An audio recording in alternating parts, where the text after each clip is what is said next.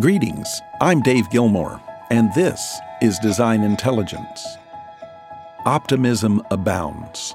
We're steadily moving towards the eventual end to the widespread pandemic we all endured over these past 15 months.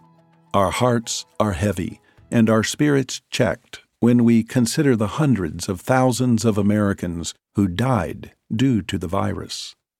We are dumbstruck by the losses encountered across so many dimensions of society.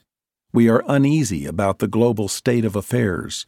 We are, in all of this mix of emotion, being most human.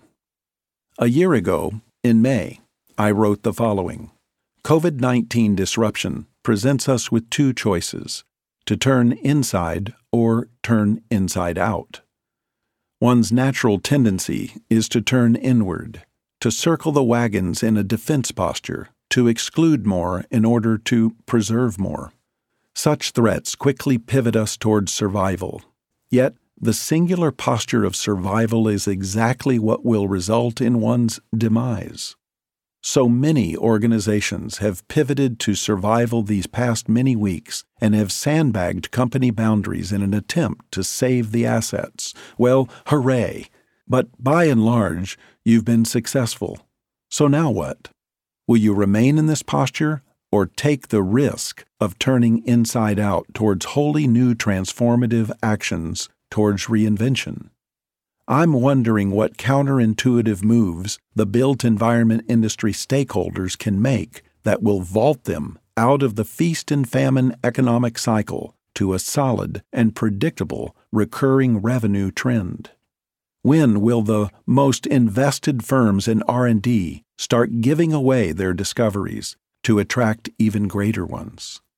Will the promise of authentic open source ever find the volume of contribution that will transform the broken business practices of this industry?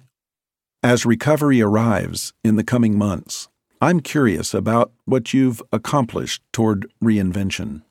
I'm worried that too many built environment industry firms held their breath, hoped, and waited for all of this to pass, only to go right back to doing what they've always done, same old, with an incremental improvement here and there.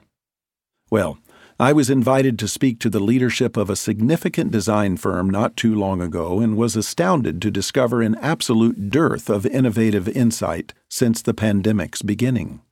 When we entered the Q&A period of my time with them, the nature of the questions were stuck in a 2015 era. Most just wanted to know when their particular market sectors would recover so they could get back to target utilization. So, I started asking questions. What had leadership given itself to over the past 12 months? How many hours had been invested in researching market trends and investor strategies?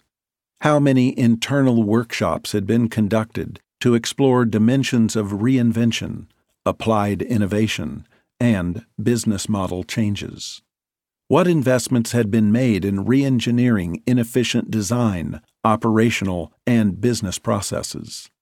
What education and development had been conducted to sharpen business development and influence skills? Why was it that all I could find on their website was the same dribble I see on most other sites? Where was the originality? Well, you can imagine what a popular guest I must have been with this crowd. Leadership is squandering this unique opportunity to pivot the firm from the mundane to the extraordinary.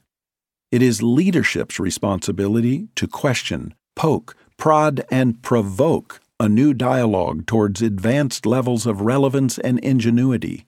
It's the job, it's the mandate of leadership to lead, not sit wringing hands hoping for something good to happen.